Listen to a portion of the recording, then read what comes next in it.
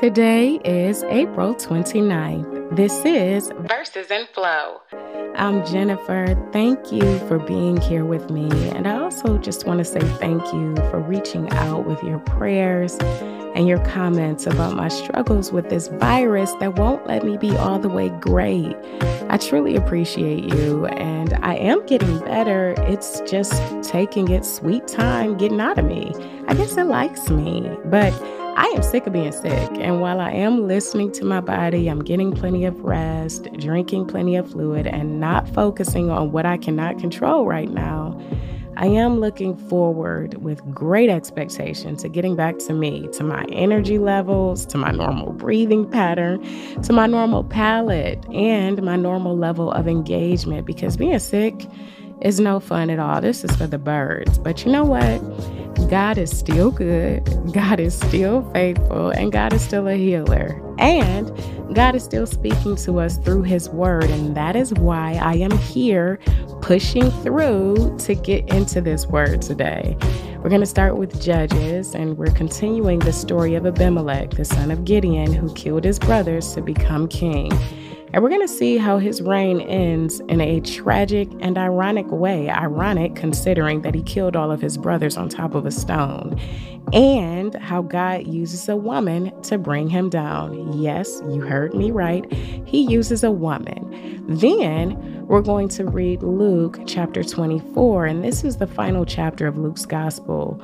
It contains some of the most wonderful and awe-inspiring scenes in the New Testament, if you ask me. And we're going to witness the resurrection of Jesus, his appearance to two disciples on the road to Emmaus, his appearance to the rest of the disciples in Jerusalem, his explanation of how he fulfilled the scriptures, and his ascension into heaven. It is such a beautiful conclusion to the chapter, and I can't wait to share it with you. So let's get ready to read and listen to what God has to say to us today. Grab your Bible, your device, or just your listening ears, and let's begin with Judges chapter 9, verse 22 through chapter 10, verse 18. Holman Christian Standard Bible.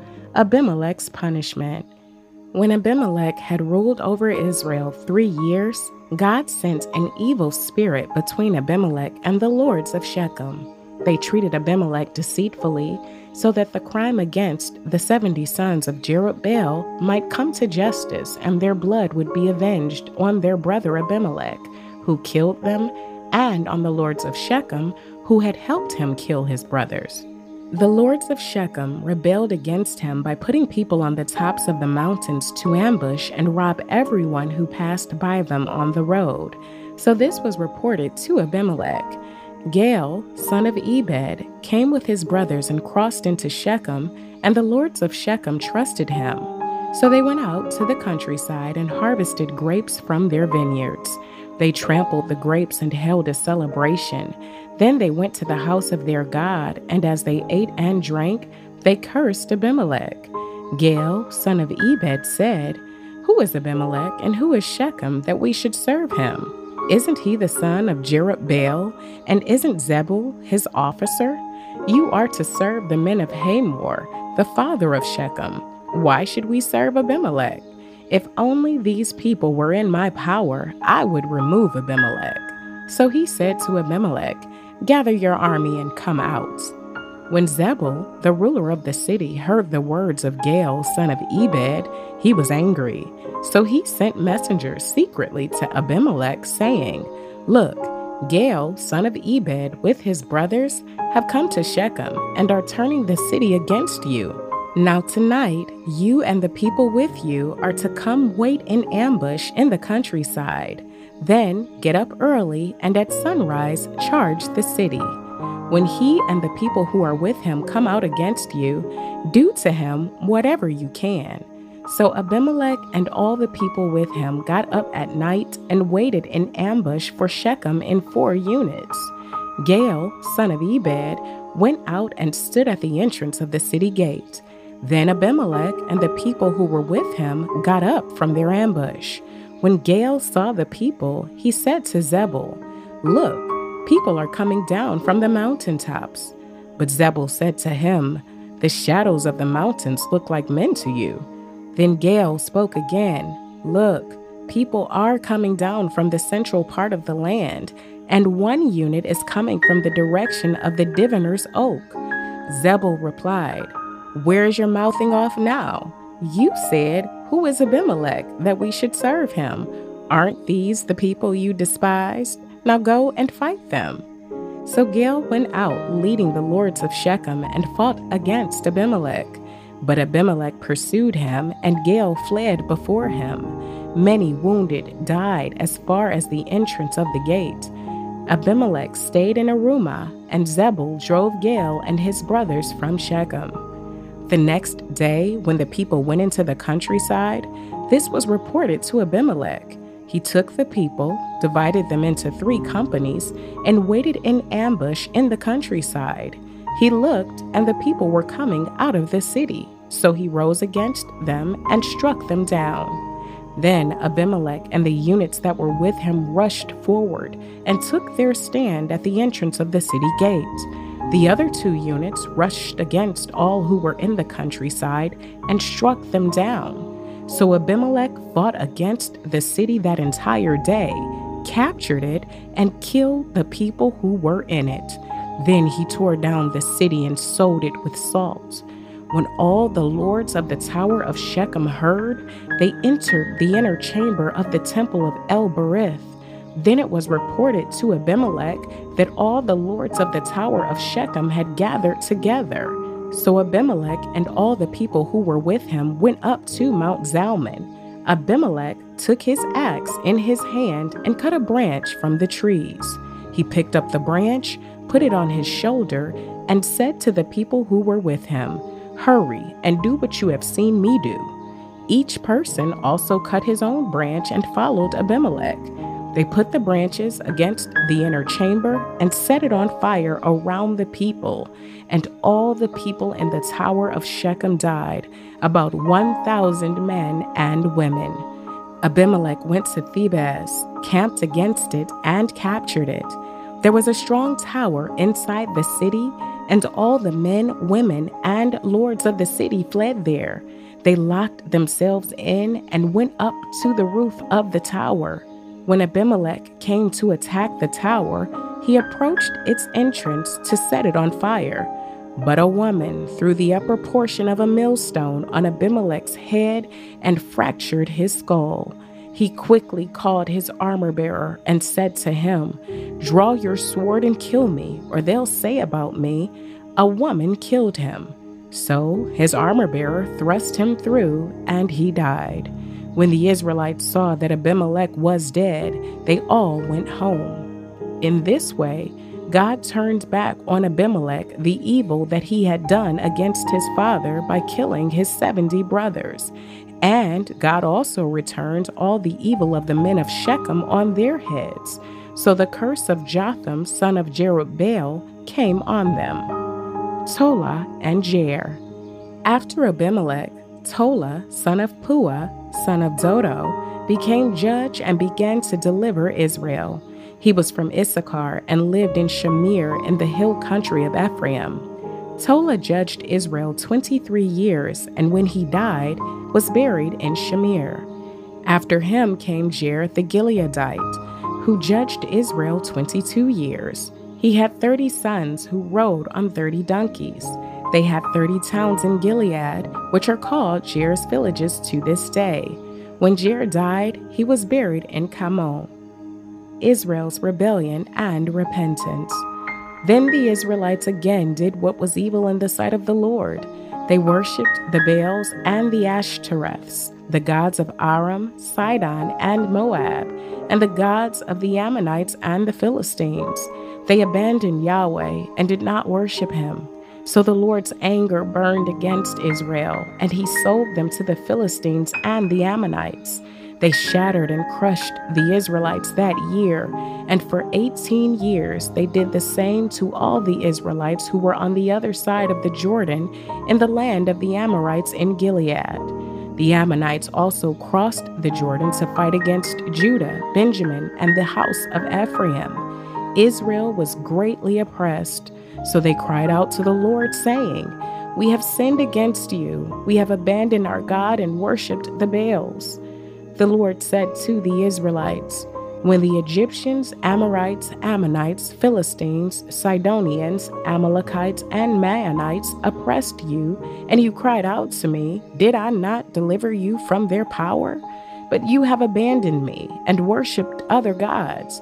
Therefore, I will not deliver you again. Go and cry out to the gods you have chosen. Let them deliver you in the time of your oppression." But the Israelites said, "We have sinned. Deal with us as you see fit. Only deliver us today." So they got rid of the foreign gods among them and worshipped the Lord, and he became weary of Israel's misery. The Ammonites were called together, and they camped in Gilead. So the Israelites assembled and camped at Mizpah. The rulers of Gilead said to one another, "Which man will lead the fight against the Ammonites? He will be the leader of all the inhabitants of Gilead." Luke chapter 24, verses 13 through 53. The Emmaus disciples. Now that same day, 2 of them were on their way to a village called Emmaus, which was about 7 miles from Jerusalem. Together they were discussing everything that had taken place. And while they were discussing and arguing, Jesus himself came near and began to walk along with them. But they were prevented from recognizing him. Then he asked them, "What is this dispute that you're having with each other as you are walking?" And they stopped walking and looked discouraged. The one named Cleopas answered him, "Are you the only visitor in Jerusalem who doesn't know the things that happened there in these days?" "What things?" he asked them. So they said to him, "The things concerning Jesus the Nazarene, who was a prophet, powerful in action and speech before God and all the people, and how our chief priests and leaders handed him over to be sentenced to death, and they crucified him. But we were hoping that he was the one who was about to redeem Israel. Besides all this, it's the 3rd day since these things happened." Moreover, some women from our group astounded us. They arrived early at the tomb, and when they didn't find his body, they came and reported that they had seen a vision of angels who said he was alive. Some of those who were with us went to the tomb and found it just as the women had said, but they didn't see him. He said to them, "How unwise and slow you are to believe in your hearts all that the prophets have spoken. Didn't the Messiah have to suffer these things and enter into his glory?" Then, beginning with Moses and all the prophets, he interpreted for them the things concerning himself in all the scriptures. They came near the village where they were going, and he gave the impression that he was going farther, but they urged him, "Stay with us, because it's almost evening, and now the day is almost over." So he went in to stay with them. It was as he reclined at the table with them that he took the bread, blessed and broke it, and gave it to them. Then their eyes were opened, and they recognized him, but he disappeared from their sight. So they said to each other, "Weren't our hearts ablaze within us while he was talking with us on the road and explaining the scriptures to us?" That very hour they got up and returned to Jerusalem. They found the 11 and those with them gathered together, who said, "The Lord has certainly been raised and has appeared to Simon." Then they began to describe what had happened on the road and how he was made known to them in the breaking of the bread, the reality of the risen Jesus. And as they were saying these things, he himself stood among them. He said to them, "Peace to you." But they were startled and terrified and thought they were seeing a ghost. "Why are you troubled?" he asked them. "And why do doubts arise in your hearts? Look at my hands and my feet, that it is I, myself. Touch me and see, because a ghost does not have flesh and bones, as you can see I have." Having said this, he showed them his hands and feet. But while they were still amazed and unbelieving because of their joy, he asked them, "Do you have anything here to eat?" So they gave him a piece of a broiled fish, and he took it and ate in their presence. Then he told them, "These are my words that I spoke to you while I was still with you, that everything written about me in the law of Moses, the prophets, and the Psalms must be fulfilled." Then he opened their minds to understand the scriptures. He also said to them, "This is what is written: the Messiah would suffer and rise from the dead the third day, and repentance for forgiveness of sins would be proclaimed in his name to all the nations, beginning at Jerusalem. You are witnesses of these things. And look, I am sending you what my Father promised. As for you, stay in the city until you are empowered from on high." The ascension of Jesus. Then he led them out as far as Bethany, and lifting up his hands, he blessed them. And while he was blessing them, he left them and was carried up into heaven. After worshiping him, they returned to Jerusalem with great joy, and they were continually in the temple complex praising God. Psalm 100. Be thankful, a psalm of thanksgiving. Shout triumphantly to the Lord, all the earth. Serve the Lord with gladness. Come before him with joyful songs. Acknowledge that Yahweh is God. He made us, and we are his people, the sheep of his pasture. Enter his gates with thanksgiving and his courts with praise. Give thanks to him and praise his name, for Yahweh is good, and his love is eternal. His faithfulness endures through all generations. Proverbs chapter 14, verses 11 and 12. The house of the wicked will be destroyed, but the tent of the upright will stand.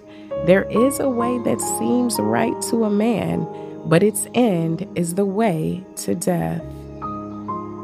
So there are just a couple things I want to point out here that I think are very important and meaningful for us today. And there's a lot here, as there is every day. But the first thing that I want to point out is the fact that the disciples don't recognize Jesus until after he breaks bread with them. It is so interesting to note that he is also not revealed until after they have invited him into their personal space to stay with them for the evening.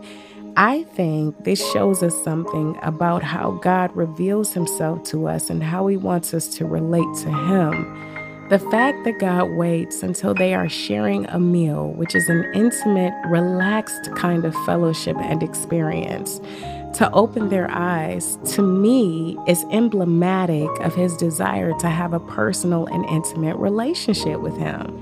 He does not want us to see him as a distant or impersonal God, but as a close and loving friend. He wants us to enjoy his presence and the gift of abiding with him. And he wants us to share our lives with him, even what seems like it's quite mundane or ordinary. He wants us to be comfortable and relaxed in his presence, not fearful, shameful, or anxious, the way that you would feel with a loving daddy who spoils and dotes over you as his child, but will also discipline you and get you all the way together when you're out of line. That kind of father doesn't make you feel afraid to approach him or to share your heart with him. That kind of father makes you feel safe, secure, and protected. You know he has your back, and you know that he's going to go before you when necessary. That kind of father makes you feel loved and valued, and that's the kind of father that God is to us. That's who he is. That's who he wants to be. He wants us to recognize him in the ordinary and everyday moments of our lives, not just in the extraordinary or miraculous ones.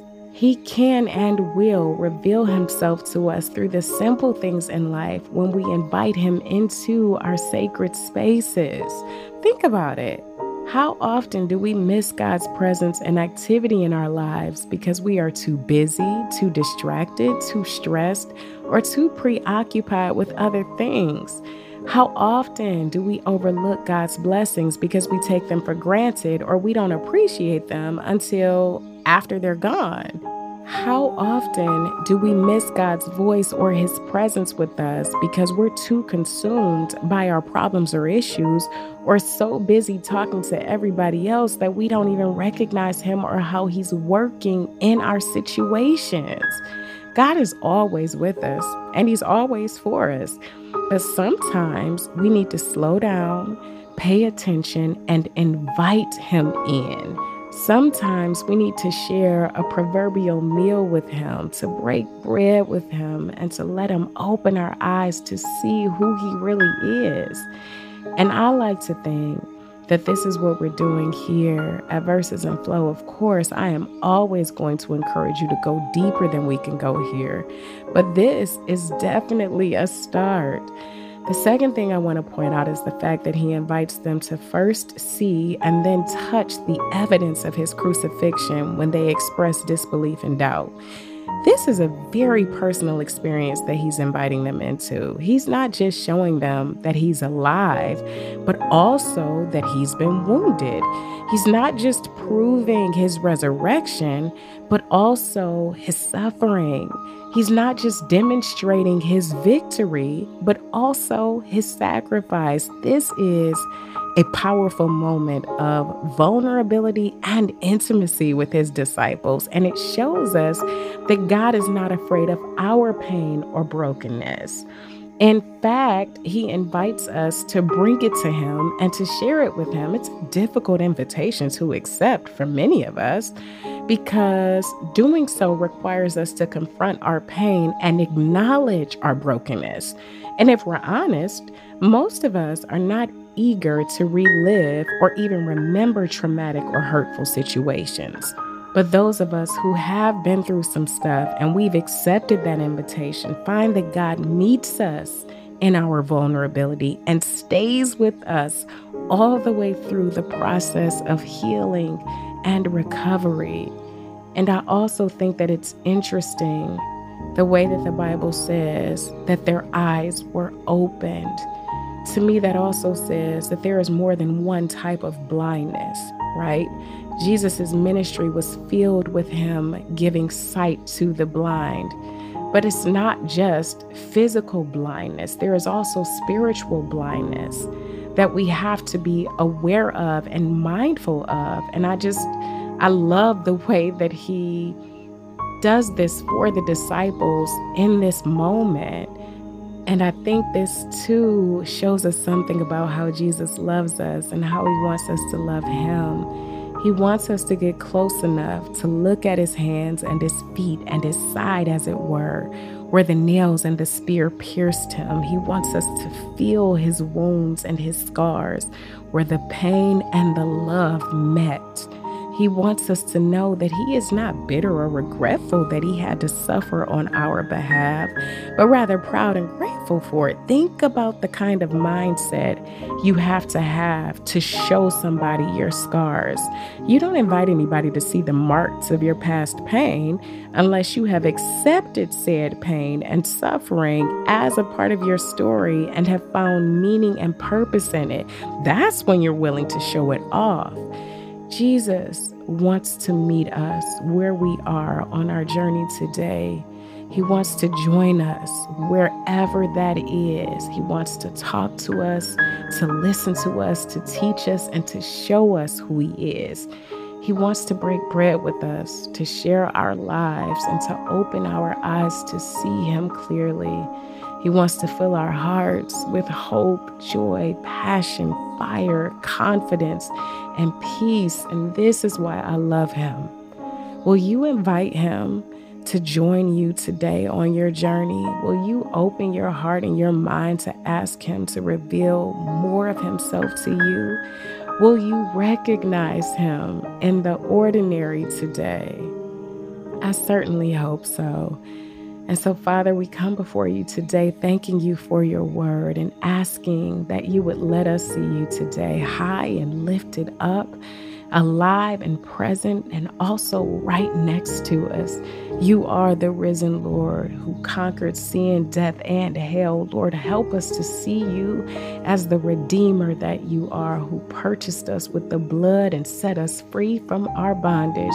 Help us to see you as a friend who has come to comfort us and to walk with us in our journey, and to see you as our teacher who has come to impart your wisdom and reveal yourself to us. Help us to recognize you as a loving Father who sent his only Son to reconcile us back to himself.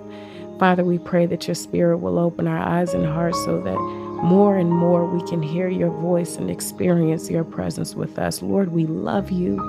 We thank you, and we invite you to come and stay with us today. May we be reminded of your love and your sacrifice. May we see you in the small moments and the big ones, in the joys and the sorrows, in the victories and the defeats. We thank you for your grace and your mercy, and we ask that you would just continue to be with us and reveal yourself to us in new and meaningful ways. In Jesus' name I pray. Amen. And our affirmation for today: I choose to see the beauty and goodness of God in all things, even in the midst of difficult situations. I choose to see the beauty and goodness of God in all things, even in the midst of difficult situations. And our aphorism: it is no more necessary that a man should remember the different dinners and suppers which have made him healthy than the different books which have made him wise. Let us see the results of good food and a strong body, and the results of great reading in a full and powerful mind. Thank you for being on this extraordinary odyssey with me. May the infinite love of the Father embrace you, the enduring strength of the Son sustain you, and the boundless wisdom of the Spirit enlighten you. You belong here, and we belong together on this journey. I love you, and if God says the same, I'll be right here tomorrow waiting for you.